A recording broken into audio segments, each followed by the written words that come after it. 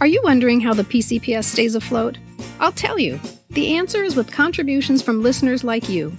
We depend on your support to pay for recording services, audio software, transcription fees, website hosting, and the hours and hours of research, writing, editing, and engineering that go into producing each show. If you'd like to help us keep doing this job that we love, you can join our crew of supporters over on Patreon. Just go to patreon.com and put Pop Culture Preservation Society in the search bubble, and they'll tell you what to do. You can choose the level of support that's right for you, from our superstar level at $5 a month all the way up to our bicentennial level. Yes, you guessed it, at $19.76 a month. In exchange, we'll send you even more PCPS content, after the episode conversations, video clips, and even invitations to live virtual events with your hosts. Your support is our accounts payable department, doing all the heavy lifting so we can keep our jobs. We love you guys. Thanks for being here today, and enjoy the show. I could have easily gone down to stand in front of the stage, but I wouldn't. I sat way up high so he wouldn't see me because I was sure if he did, he'd want to marry me. Hello world, here's a song that we're singing. Come on, get happy. A whole lot of loving is what we'll be bringing. We'll make you happy. Welcome to the Pop Culture Preservation Society, the podcast for people born in the big wheel generation who never needed a booster seat at the dinner table because we had phone books. We believe our Gen X childhoods gave us unforgettable songs, stories, characters, and images. And if we don't talk about them, they'll disappear, like Marshall, Will, and Holly on a routine expedition. And today, we'll be saving the almost universal experience of falling in love for the very first time in a discussion with an actual crushologist who studies the art and science of your first celebrity crush. I'm Carolyn. I'm Kristen. And I'm Michelle. And we are your pop culture preservationists.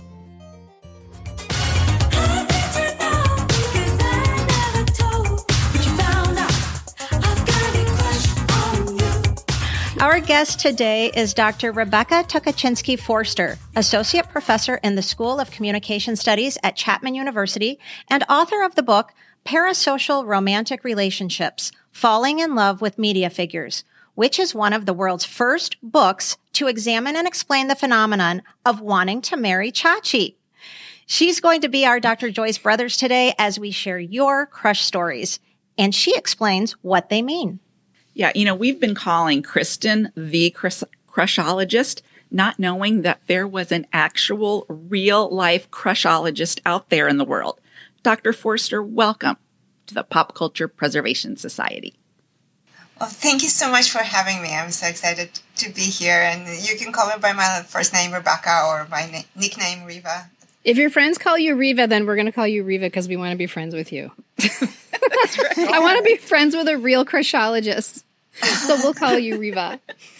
Okay, so Riva, you have a great origin story. Can you tell us how you ended up studying celebrity crushes? Sure. Well, my first true love is MacGyver. I love that so much. At the ripe age of 8, and just if someone young is listening, just want to make sure we're not talking about this new arrogant guy that... Oh, that's right. This one doesn't count. Reboot. No. I'm talking about like the original, the real adorable, amazing, beautiful, smart. She's not biased in any way, though. Yeah, and I can keep adding adjectives there for the next So I'm talking about the Richard Dean Anderson MacGyver. And then when I was in my late 20s, when I was nursing my oldest daughter that was quite a colicky baby, to get through those nights, I was watching MacGyver all over again, and it was just like it was always there. So definitely, I'm studying something that I have experienced myself. That is so funny. I love that so much. And MacGyver got you through the middle of the night with the colicky baby. Yes, and I was kind of jokingly saying, and this is not a scientific statement, okay, it's a joke, but there is, just to premise that, that I was telling myself that I'm doing something good because, love and romance is all associated with the oxytocin hormone, which is also important in lactation. So I'm actually in my milk production. Yes.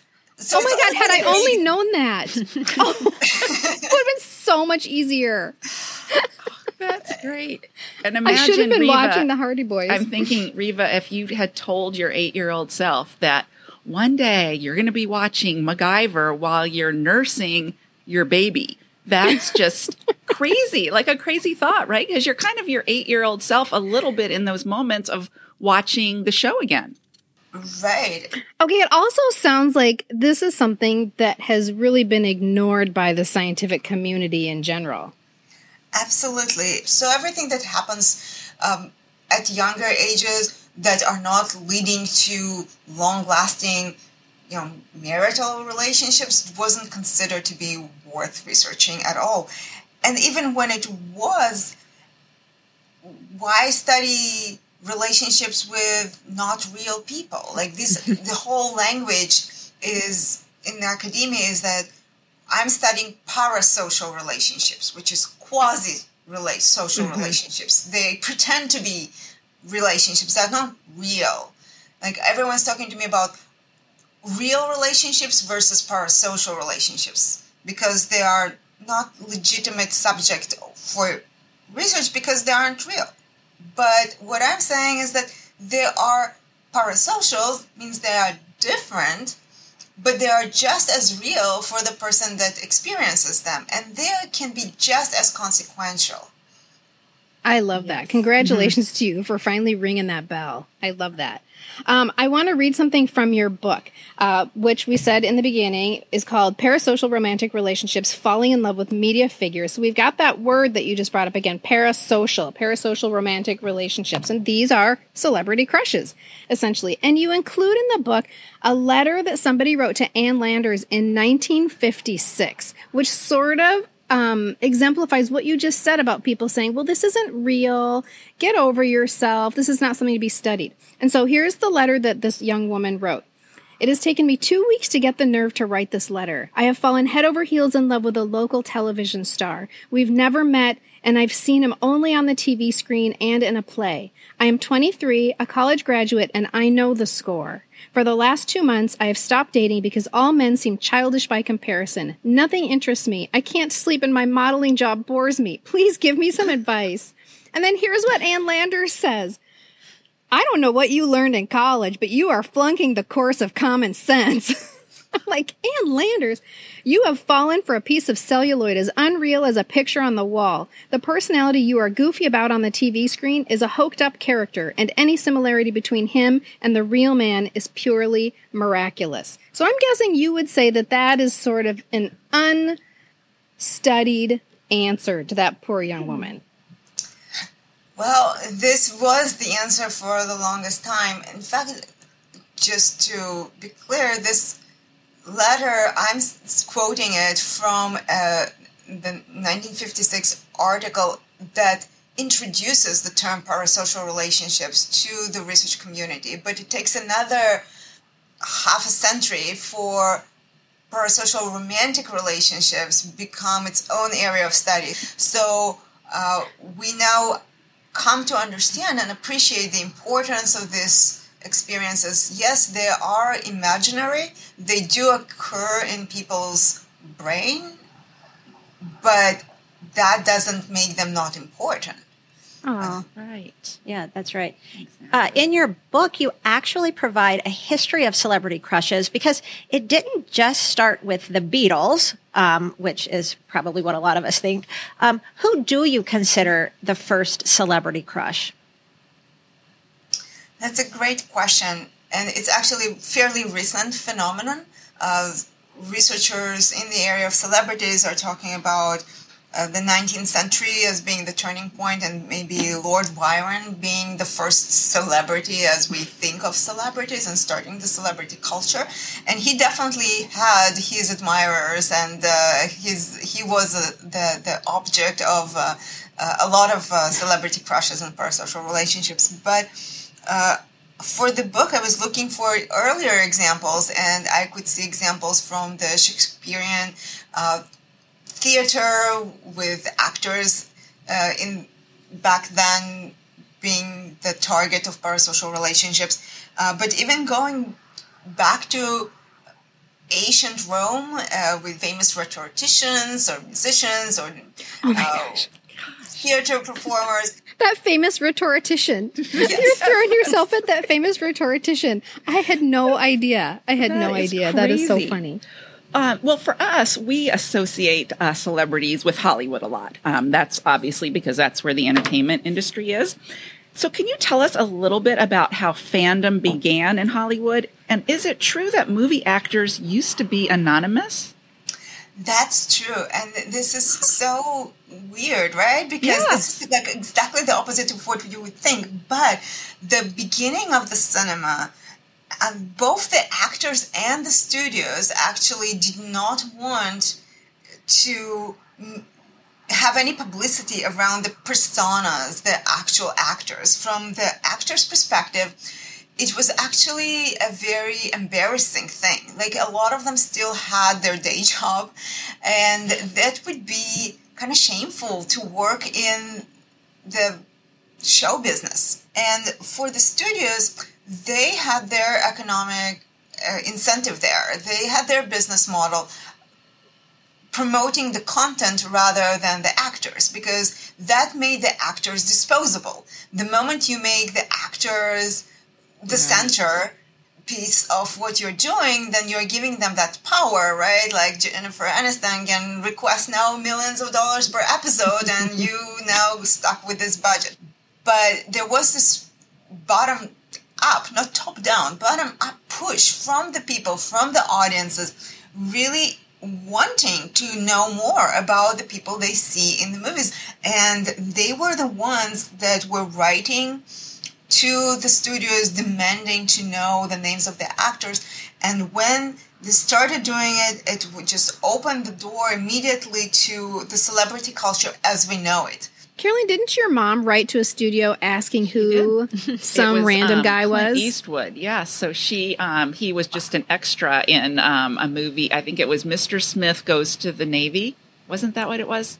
Anyway, I think that was the movie. But anyway, she noticed this cute guy scrubbing the deck on a scene on a boat, and she was like, I need to find out who that is. So she wrote to the studio. She got back an 8x10 glossy and a handwritten letter from the president of the one and only Clint Eastwood fan club. At that time, it had just started because of exactly what you're saying. People were writing in and saying, who is this guy? And she was kind of considers herself an OG fan of Clint Eastwood. Yeah. Wow. So she's part of the history of making she this happen. Exactly. Yeah. Exactly. That's true. Way to go, Lillian. Yeah. Okay, so how common are celebrity crushes? In other words, are we normal asking for a friend?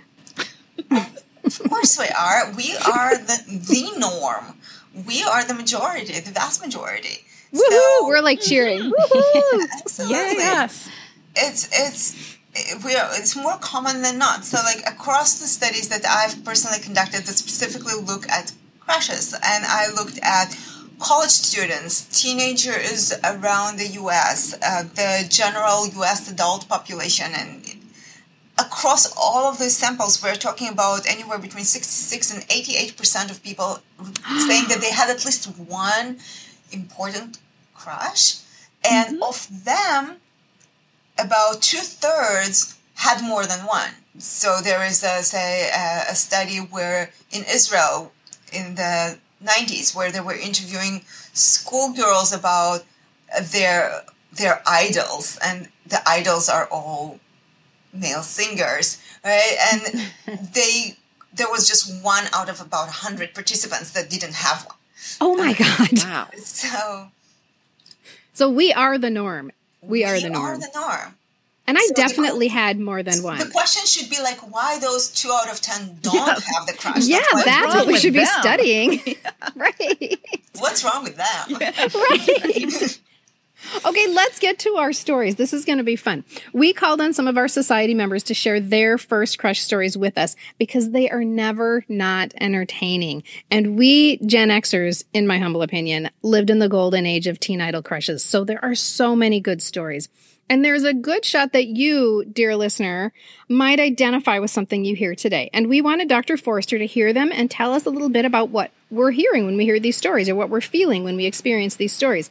Just like today's title says, Your First Crush Explained. So our first story comes from Mary Ann, and she had it bad for David Cassidy. Here's what she had to say. In my bed, screaming out the words I dread. I think I love you. Hi, my name is Mary Ann. I'm from Rochester, New York. I had a huge crush on David Cassidy. I would say in my actual elementary school years, as well as probably middle school, I hate to admit. I saved all the labels from the Hawaiian Punch cans of the juice that I drank, and I use the term loosely that Hawaiian Punch is juice. We had to save like 6 or 8 labels. And of course, send in shipping and handling, which my mom did, and promptly in the mail arrived a life-size terry cloth David Cassidy towel that I took everywhere. I think I even laid it on my bed and used it like a blanket. I think I even laid next to it and maybe on top of it, which now sounds so weird and creepy. But the most fun was I insisted, I wanted to be married to David Cassidy. And so I insisted that my name wasn't Mary Ann, that people had to call me, especially my family, Mrs. David Cassidy. So whenever my mom wanted me for dinner or if we had to go somewhere, she would have to call, hey, Mrs. David Cassidy, it's time for dinner. Or, hey, Mrs. David Cassidy, it's time to go wherever. Oh my God, Mary Ann, you're so cute. Oh, I love it. Can you just imagine her mom? Because it's obvious they have like a New York accent. So I can just hear her mom, yelling. I can't do accents, but Mrs. David Cassidy, let the dog out, or let the dog out. So funny. What my research shows is that the onset of those romantic experiences is when children start having romantic and sexual fantasies, which can be way before they actually go onto their actual dating scene or even will admit that they want to do those things. So this is the first kind of step in that direction before you actually become a sexual being. And just going to lay on top of a towel instead. Well, I have to say that that's a great example of a whole industry that exists today. So in Japan today, there is a big anime community, like those cartoon characters that some individuals have very strong romantic attachment towards those. They choose their character. And you can go and buy a 5-foot or 6-foot tall pillow with quite racy pictures. Oh. You can have both front and back of the pillow. Oh. Like 3D kind of. And you can use it on the bed and to sleep next to you or to fill in the blank. Or you can carry her around. Oh my God. So, and they would call her wife, and it's all very playful. Like, it's people that we're not talking about someone who doesn't know the difference, right? Yeah. These are all smart people that have this connection, and they want to playfully act out on it. And so in this regard, she just invented a whole industry that is flourishing. Way to go, Mary Ann. I mean, we can't imagine at all what we're talking about, right? It's not like there's a life-size Sean Cassidy standing right over my shoulder. Right. Which there is, listeners, just by the way. Well, Riva, I'd love to share my story with you because just like Mary Ann, I was married to my crush. In 8th and 9th grade, I was Mrs. Simon LeBon. And my friends and I were all married. to members of Duran Duran. We each had a band member. We could not share because polygamy isn't legal in Washington State. And besides, it's gross. But we were all in with this. Besides the quote-unquote normal crush behavior we all had going on privately, in our group, we wrote daily notes to each other as the wives. For example, one note might have said, "Why don't you come over for dinner tonight since the boys are on tour?" Or, "You'll never believe what Simon surprised me with for our anniversary." And we kept this fantasy going for a good year. It's a great story. This experience is oftentimes not solitary. It is a very social phenomenon. It helps you fit with your social cycle, and it invites a conversation with like same-minded people to join in and create and connect with you. And after all, so you are having all those fantasies in your head, but you want to be able to share them. You want someone to appreciate them. And who else can spend that much time, energy, right? Expend all this energy, but also be tolerant of all of that stuff you want to say. Oftentimes you have this experience of like, no one else gets it, especially as a teen. And here you have someone with whom you can share this fantasy or share these experiences. And I know from my research that a lot of time when there are boy bands, for example, One Direction or BTS, the group of friends will divide up the group member, and everyone will be paired up with someone else, and then you have this community. I definitely got Davy Jones. Somebody handed Davy Jones to me because he was the short one, as was I.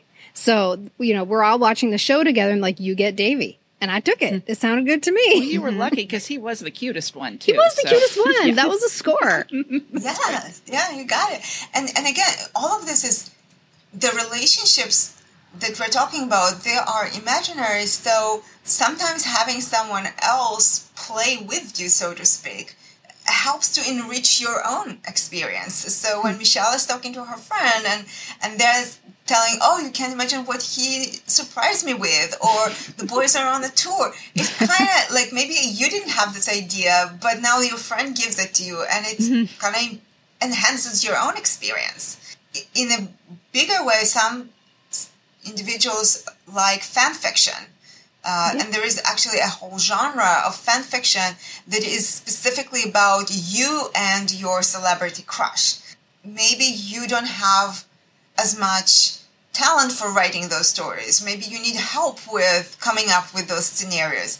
So those communities can provide you with an opportunity to connect with someone who will write those stories for you. And some actually solicit topics. I will write it for you. Michelle, tell me what's your fantasy. I'll write it for you. Well, oh, wow. I know what I'm going to get you for your birthday. I kind of grown. I can gladly say and healthily say I've grown out of that now. But at the time, it was really important. That would have been really cool when I was in ninth grade. I would have loved that. Yeah. Yeah. It would be really I come home and Simon is not there. And then someone knocks on the door and says, "Mrs. LeBron, how are you doing?" Oh, I kind of just got goosebumps. Hire now. somebody I'll to do admit, that for I got you. goosebumps. I know. I love it. You're something special and you look like you're the best.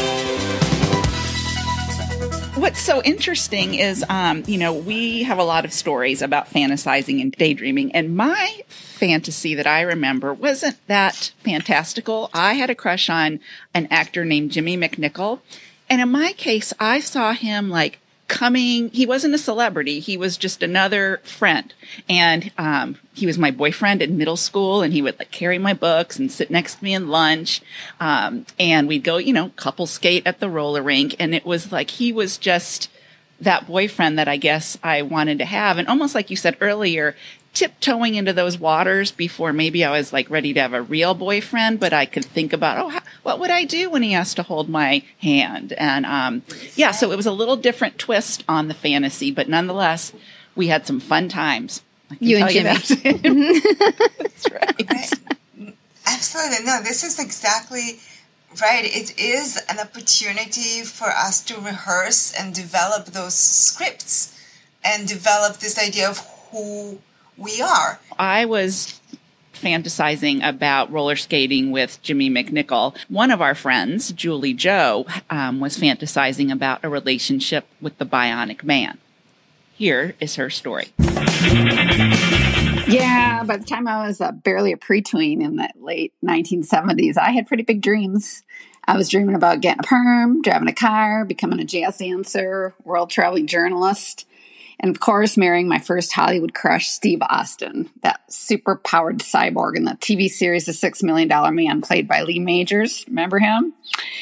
But boy, not only did I dream about marrying that $6 million man, I actually grabbed a few dandelions from the front yard, taped a long piece of toilet paper to the top of my head, checked to make sure none of my 8 siblings were anywhere in the vicinity, and then slowly walked down the hallway between my bedroom and my parents' bedroom and vowed to love and honor him all the days of my life.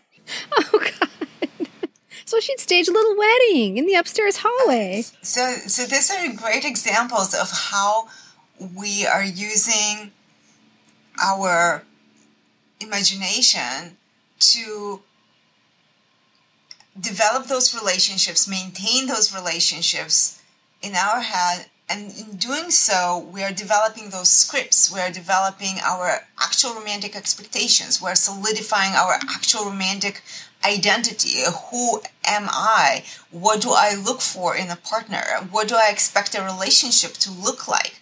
What do I want to do in my relationship? What do I like and what do I don't like? Try it on safely.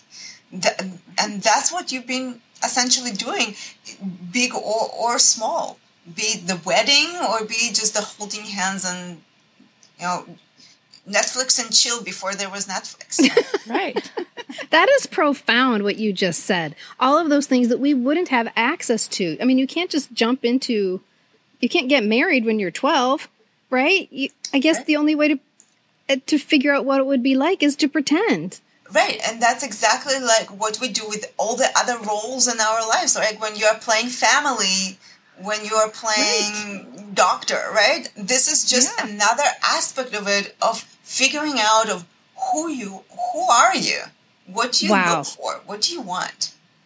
Are there any fantasies that you saw over and over again, things that kind of crop up in a lot of people's heads? Absolutely. So I would say there's one big category of the meetup. How did you meet that person? And there are 2 major narratives there. One is that picked from the crowd.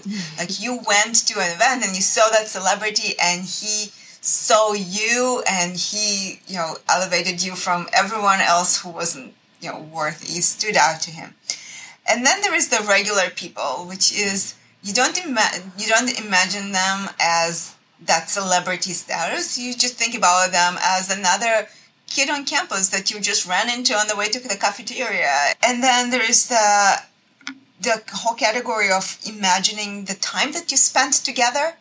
And we can, again, think about it in 2 different ways. One is imagining how you join that celebrity's world. So going on a tour with them and living their life. Or how they join your world. So how they sit with you on your couch in your apartment, talking to, say, my college students, how they imagine going to their grandma's birthday. Oh, cute. Their Christmas party. Bringing Harry Styles to your grandma's birthday party. Mm-hmm. But the key is that you imagine them like as a real person. And you have those regular, real life moments with them. The key, though, is that most of them are really positive. Like, there are very few people that, or maybe not few people, but very small percent of the fantasies are about challenges, are about the that's obstacles. interesting. And even those are usually resolved in some fantastic ways, I would say, as in, Justin Bieber runs down the stairs and after me, like goes bare feet after me on the street trying to get me to forgive him for his infidelity or something like that. So when there was a challenge, like they will be the ones trying to get you back and And that's not necessarily a good kind of recipe for real relationships. So there is a question there, like, what is that script that you're practicing when you are having those idealized relationships? Everything is wonderful and beautiful and rosy. If something goes wrong, they are the ones that are going to do everything to get me back. Because they love you so much. That's the fantasy, that they love you so much. Exactly. I had a lot of beach fantasies. Davy Jones riding horseback with no shirt on, and I'm pretty sure those fantasies were just handed to me by the monkeys. The monkeys were at the beach all the time, so I think I just extrapolated. But my Andy Gibb fantasy always cracks me up because it was so boring. We had an apartment, and we would just be like walking around in our bathrobes and like eating cereal, and that's it. There was nothing like dramatic or romantic about it, but we had bathrobes on. So it could be that we were naked under the bathrobes. I just didn't want to say that. That's I think it's a very profound fantasy because it's like making it the mundane, like the romantic of the mundane, that the idea that he's just a regular person. That he's my guy. You being just a regular person to him. Like that elevates you so much. It brings your relationship to such a special place. Oh my God, you just changed everything. Like, you just changed the whole way I thought about my funny bathrobe fantasy. That is so interesting. Okay, you also mentioned romantic identity. Let's talk about romantic identity a little bit, because that made me think of Tamar. And Tamar had a very strong identity for herself, and she chose a crush to go along with that identity. So here's Tamar's story. My family was the first and for a long time the only Jewish family in our town, Costa Mesa, California, in the 60s and 70s. The fact that most of our neighbors had never met any Jews before inspired my parents to make it a family mission to reverse any stereotypes or misconceptions that our neighbors might have about Jews. We were such an anomaly that for years the local newspaper featured a photo of us celebrating each Jewish holiday and included a blurb that my dad wrote providing an explanation. This infamy led to the local church inviting us to do what I called Jew-menstrations at least once a month for years. My sisters completely rebelled, but I became the self-proclaimed ambassador of the Jewish people, and I took it super seriously. So even though every boy I grew up with was a blonde surfer, and all of my friends had crushes on David Cassidy, Leif Garrett, John Travolta, all the guys on the cover of Tiger Beat magazine, I went in a totally different direction because I was looking for a Jewish crush, and there was none to be found in my town. So I spent my time daydreaming about my imaginary future husbands from the limited pool of Jewish guys that I had seen on TV and in the movies. It started when I saw Willy Wonka and I totally fell for Gene Wilder. From the moment he did the fake out with the cane into the somersault, he was the one for me. But my fantasy life did expand after I saw Fiddler on the Roof. I could have chosen Mottel the tailor, but instead I knew that I belonged with Perchik, the revolutionary. I would have gladly followed him to Siberia after he was exiled and imprisoned by the Tsar. Later, my heart nearly stopped when I started watching a new TV show and saw that the guy who played Perchik was now playing Starsky in Starsky and Hutch. I knew he was hot way before everybody else did. I never talked about my fantasy Jewish husbands with my friends because they would not have understood. So I would just say, oh yeah, Sean Cassidy is so cute out loud. But in my diary, I would write about the cute babies I was going to have with Willy Wonka or Perchik. Or babies with Willy Wonka or Perchik. Oh my God. Oompa Loompas. I love it. Oh. Right? This is such an amazing story in so many ways, and it highlights so many important things about media. And one of them is the importance of representation and diversity in the media, because this demonstrates how it's important for everyone to be able to see themselves and to see their sources of inspiration, their role models themselves. So if you belong to any ethnic, racial, religious group, you want to be able to see yourself. And that is an important component of who you are and how you are perceived by others around you. And I think this story really exemplifies that. So for Tamar, she was really in a point where her Jewish identity was constantly under the magnifying glass and everyone is watching, and she has, whatever she does, it's a statement, right? She either rejects or embraces that identity. So she made this choice, as she was saying, to embrace this identity. Those things help her solidify who is she going to be. What does she want for herself? Is she going to go through this extra effort to end up with a Jewish boyfriend? Is that important to her in real life? Afterward? I mean, suddenly that elevates her experience to something really, really, I mean, it's such an integral part of her development to have Perchik, right? And Gene Wilder. And so to your point about representation, what that means is if there isn't adequate representation, somebody's identity will be affected. Absolutely, exactly. It is. It's going to force them to do something that is not consistent with their identity. Yeah. It is. Questions of representations are extremely important in many different ways, and this is just one of them. But in this context, I think it's very clear. Like, what would she do if she couldn't find a representation at all? Right. Or worse, if she belongs to a social group that is negatively depicted in the media, and all of the representations that she can find are representations of, say, low breakers, like gangsters or violent individuals. Like, what would it do to her? Like, what kind of stories could she imagine? What scenarios does it put her into? You can turn that around and make assumptions about yourself based on that. Matchmaker, plan me no plans. I'm in no rush. Maybe I've learned playing with matches a girl can get burned.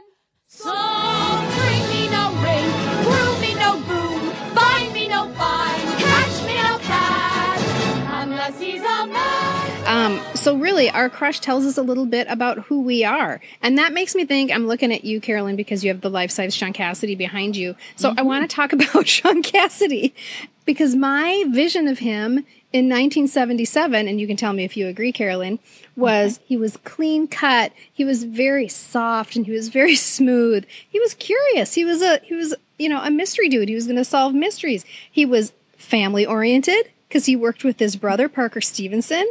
He was smart. He was nice to Nancy Drew, and he could sing. So he was Carolyn a Renaissance man. He was. He was a total Renaissance man. So that's so funny when you put it in those terms, Reva, because that makes me look at Carolyn and myself and go, what does that say about us? Well, I mean, it says that you are attracted to nice people. I think it says something nice about yourself. You have good taste, guys. But I think that's true. I absolutely think that's true. And it makes me wonder about, no offense to the people who like Leif Garrett out there. It makes me wonder about the people who like Leif Garrett, because he was the guy who was the horned up boyfriend of Christy McNichol on Family, who was pressuring her into having sex. He's the bad boy. So why did people want to? It's just something I've always wondered about. So there are a couple answers to it. I think this is a fascinating question, and there are a couple of different things. One is that fantasy is a safe space, a space where you can experiment with things you don't want to do in real life. Like, you like watching a horror movie, perhaps, maybe not you, but some people do, and those people don't necessarily want that to happen in their personal situation, right? So this is actually a fantasy space where you can do safely things you wouldn't do otherwise. That's one. The other answer is that what are the fantasies involved here? So, because maybe the fantasy is that I'm going to run away with a bad boy and be bad like I cannot be in real life.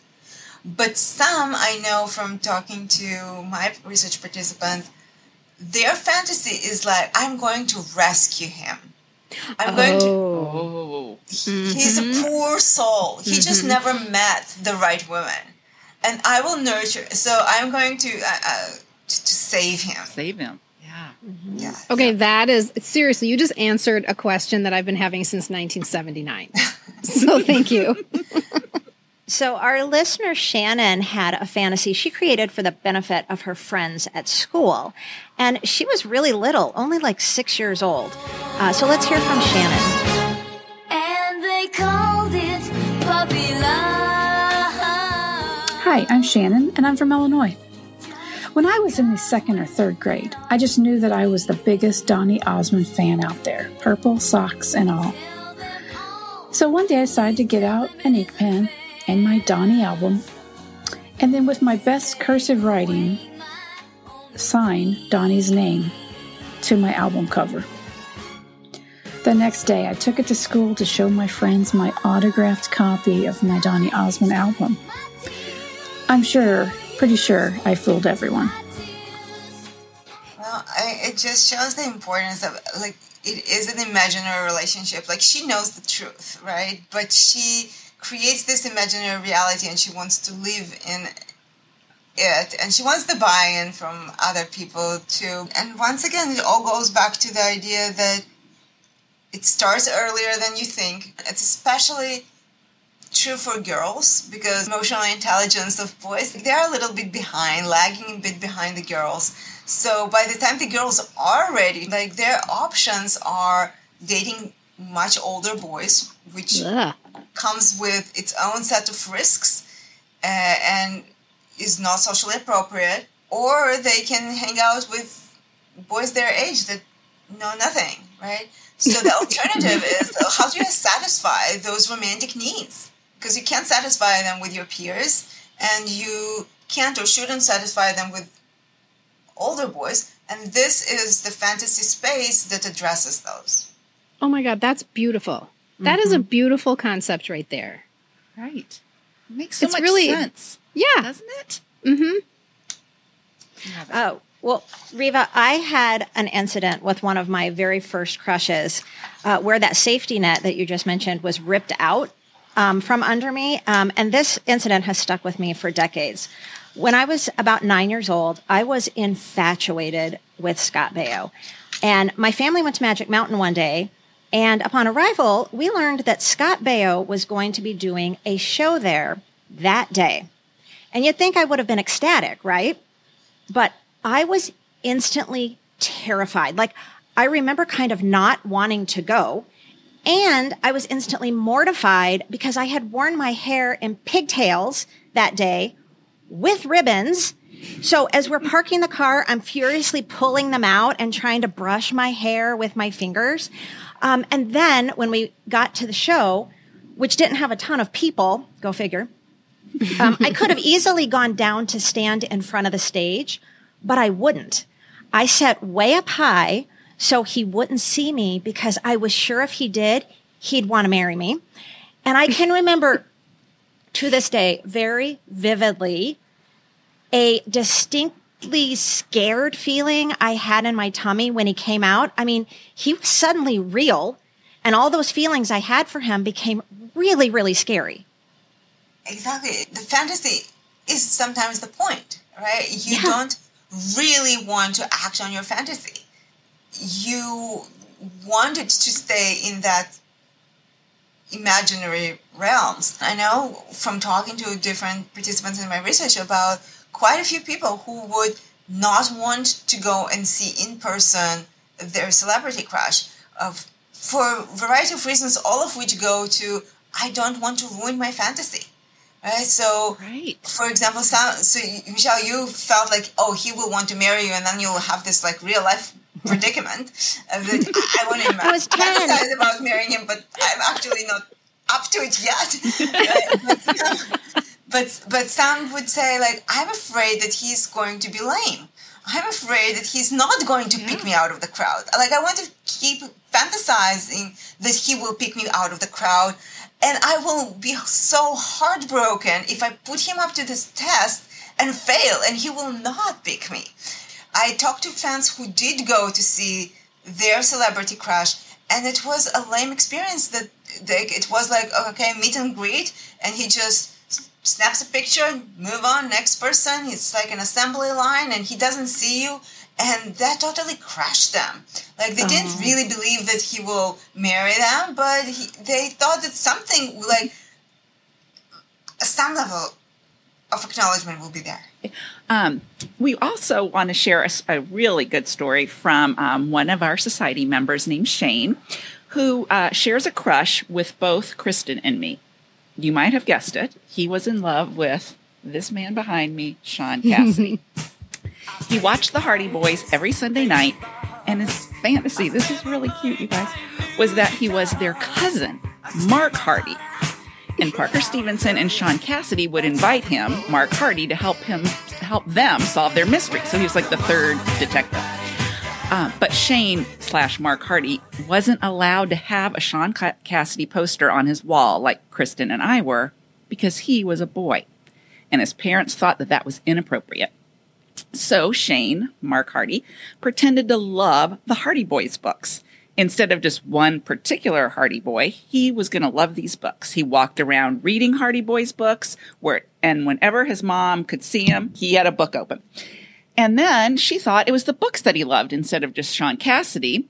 So guess what? She then let him put a Hardy Boys poster on his wall. So eventually Shane just quietly swapped out the Hardy Boys poster that his mom let him hang up to a poster of his true love, Sean Cassidy. Sean Cassidy. Oh, isn't that sweet? So great. It's a bittersweet story. It is. Mm-hmm. And it exemplifies the importance of these experiences and the importance of media in general in the lives of everyone, and especially groups that can be marginalized, and in this case LGBTQ individuals, and having representation, having someone they can relate to, and the importance of media in the coming out stories of a lot of individuals. A lot of the time when you think about celebrity crushes, you kind of stereotypically picture this teenage girl thing, but it's not a teenage girl thing. A lot of men, both gay and straight, have celebrity crushes, and they are just as important to them as they are for women. And arguably for LGBTQ individuals, they are even more important, especially if they, by the sound of it, from what his family is like, just from this one, 2-second story, I don't want to pass a judgment, but it sounds like it wasn't necessarily an environment where he had too many opportunities to explore his sexuality and experiment sexually. And in this case, this fantasy world is particularly important to develop that. I know that parasocial romantic experiences like this could be sometimes what helped individuals realize for the first time that there might be LGB, that they are attracted to same-sex individuals. For others, it wasn't something new. They already knew that, but it gave them a canvas to experiment and develop those fantasies in a safe way. In a safe way, yeah. Mm-hmm. Mm-hmm. Yeah. That's really important, I think. So we went, Shane met us at a concert for Sean Cassidy in Chicago, and he had never seen him in concert, had never seen him in person at all. So we went to this concert in a pretty intimate kind of setting, wasn't a ton of people.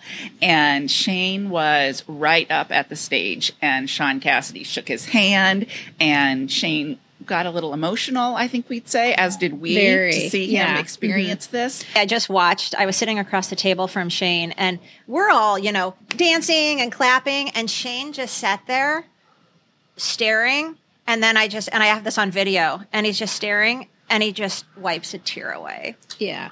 He just was so overcome by the merging of this young boy who wasn't allowed to crush on him to now being married to, a husband and surrounded by a wonderful community of friends, and very being able to be very open in who he is and who he likes and who he crushed on.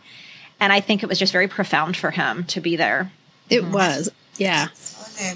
That's such a wonderful story. Isn't it beautiful? And I think it sort of exemplifies what you said. This is all about our being able to experiment with our romantic identities. And how do you do that when you're literally not allowed to express that? And so that's where these fantasies become even more important for somebody like Shane. Exactly. I couldn't have said it better. I also think the other thing that I love about this story is how much ingenuity that Shane showed in order to do what he needed to do, which was have Sean Cassidy on his wall. He said he never read a single book. He had like the whole set. He had like 50 Hardy Boys books, and he didn't actually read a single word. He just walked around with them open. Good for you, Shane, for taking care of yourself, right? And Shane's story also relates to one of the biggest myths. You kind of mentioned this already, that people have about crushes. And we recently heard from a new listener who was so excited to see that we had an episode devoted to Christy McNichol, because Christy McNichol was his first crush. And he said it started during summer break in junior high when the pirate movie was in constant rotation on HBO, and he could not look away. It was extremely strong, and it's a really important part of his growing up. He still holds on to that piece of his growing up really closely. But it sounds like the people around him are kind of surprised to learn this little nugget of his past. We definitely see this cultural perception that celebrity crushes is a girl thing, a teenage girl thing, and nothing can be further from truth. Really, the statistic shows that crushes are equally prevalent among men and women, and the intensity of the crush is indistinguishable among men and women. I find it in my studies, and I see evidence of it in other studies. So what we see here is more like of a kind of trying to stigmatize celebrity crushes, because by feminizing them and saying that's something that girls do, which is both derogatory to women and also tries to reduce the importance of this social phenomenon.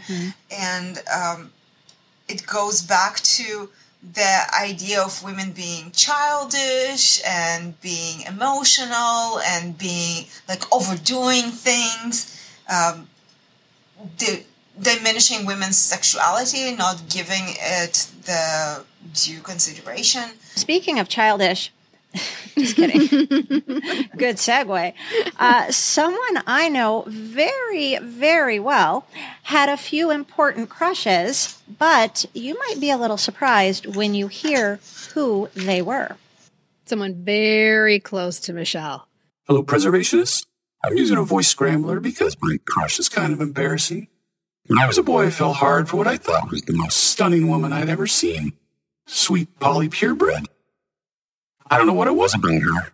Her shapely body, her striking features, her sweet singing voice. Whatever it was, she played an important part of my formative years. I obviously grew out of that phase and realized I only wanted her because her constant need to be saved played into my own need for validation. So as I aged, I found another more appropriate and healthier crush. Maid Marian from Robin Hood. I love that he grows up into Maid Marian. Well, and she's a not woman. the only one.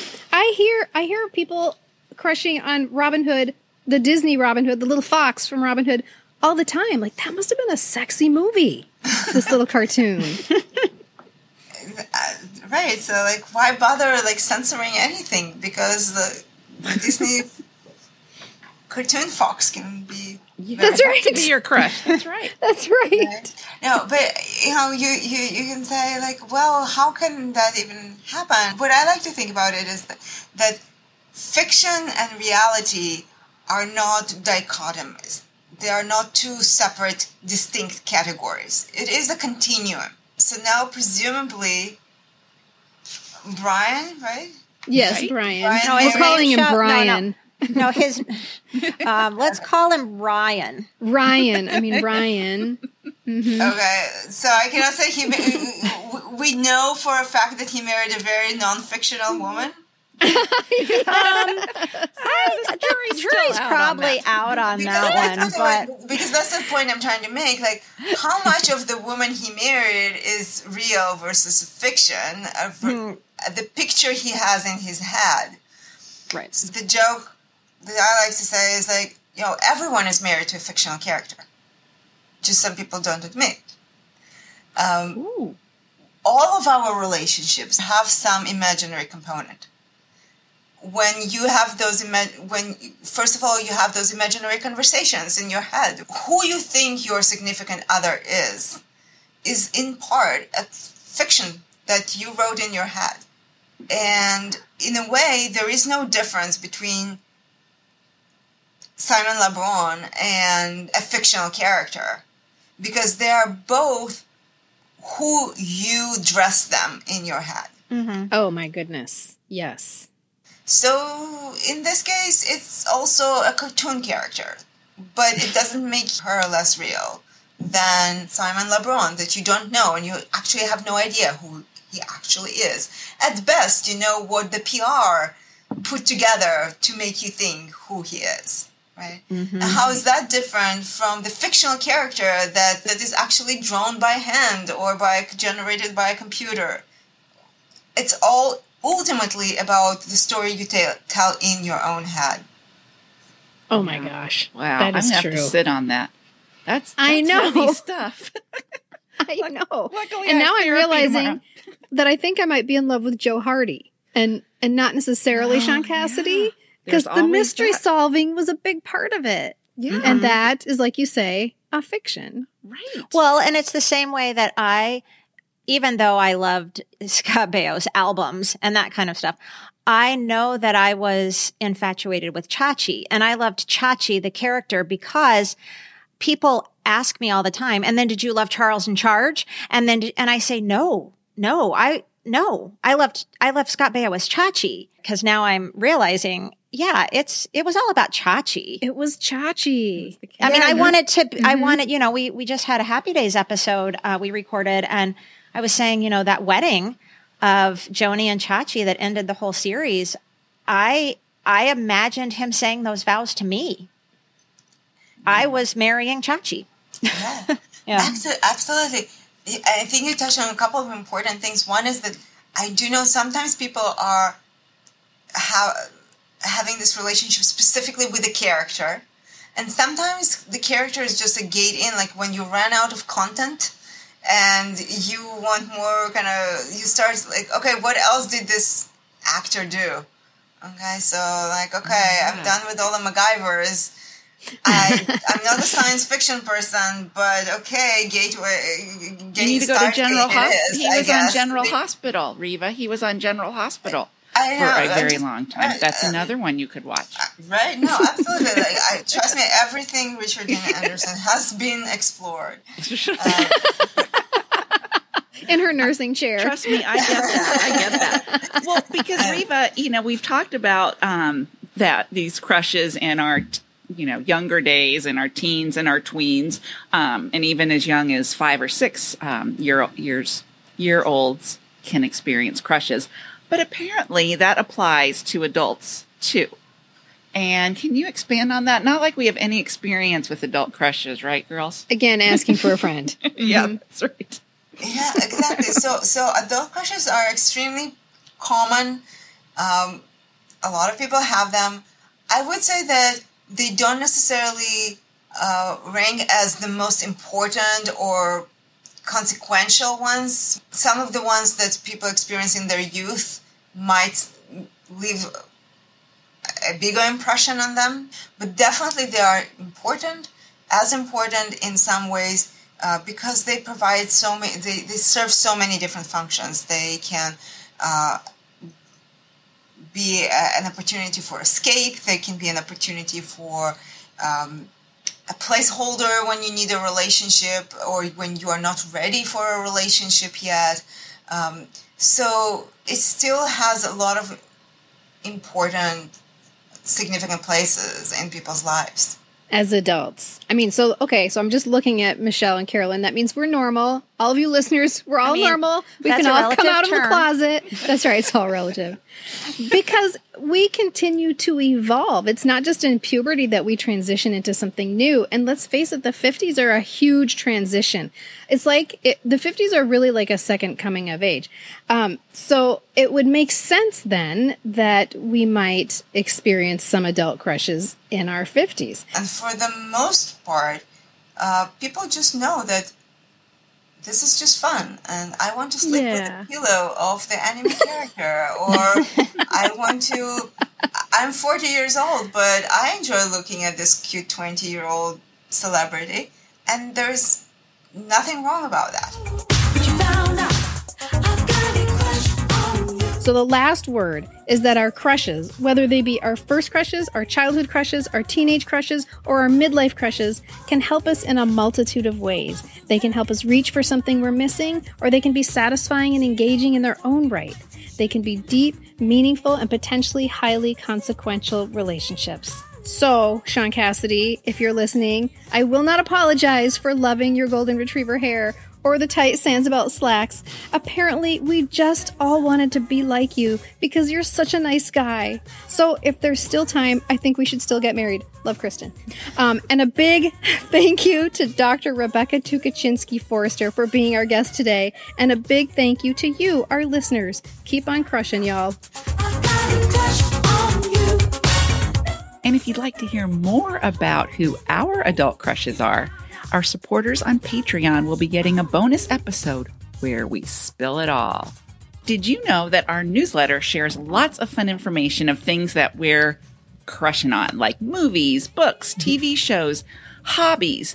And in this case, our next newsletter will include information about what we're loving, which is Dr. Forster's book, Parasocial Romantic Relationships, Falling in Love with Media Figures.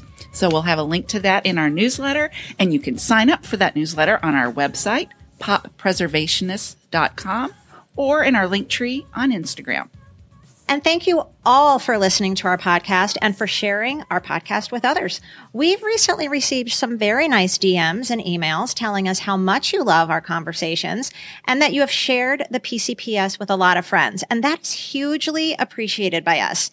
And thank you to those of you who follow, rate, and review where you listen. That will help others who you don't know to find us. And to those of you who take your love of our show and society to the next level by supporting us on Patreon, thank you for literally keeping the PCPS truckin'. We honestly could not do this without you.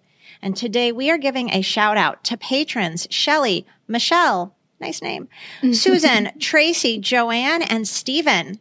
And if you'd like to check out our Patreon page and see the fun and exclusive content our patrons get each month, like printables, bonus audio and video content, pop culture card packs, trivia games, behind-the-scenes photos, and more, just click the Patreon link in our show notes, or you could go to patreon.com, patreon.com, or you can go to our Linktree link on our Instagram page. In the meantime, let's raise our glasses for a toast to Dr. Forster, courtesy of the cast of Three's Company. To good times. To happy days. To Little House on the Prairie. Cheers. Cheers. Cheers. The information, opinions, and comments expressed on the Pop Culture Preservation Society podcast belong solely to Carolyn, the Crushologist, and Hello Newman, and are in no way representative of our employers or affiliates. And though we truly believe we are always right, there is always a first time. The PCPS is written, produced, and recorded in Minneapolis, Minnesota, home of the fictional WJM Studios and our beloved Mary Richards. Nanu Nanu, keep on truckin', and may the force be with you.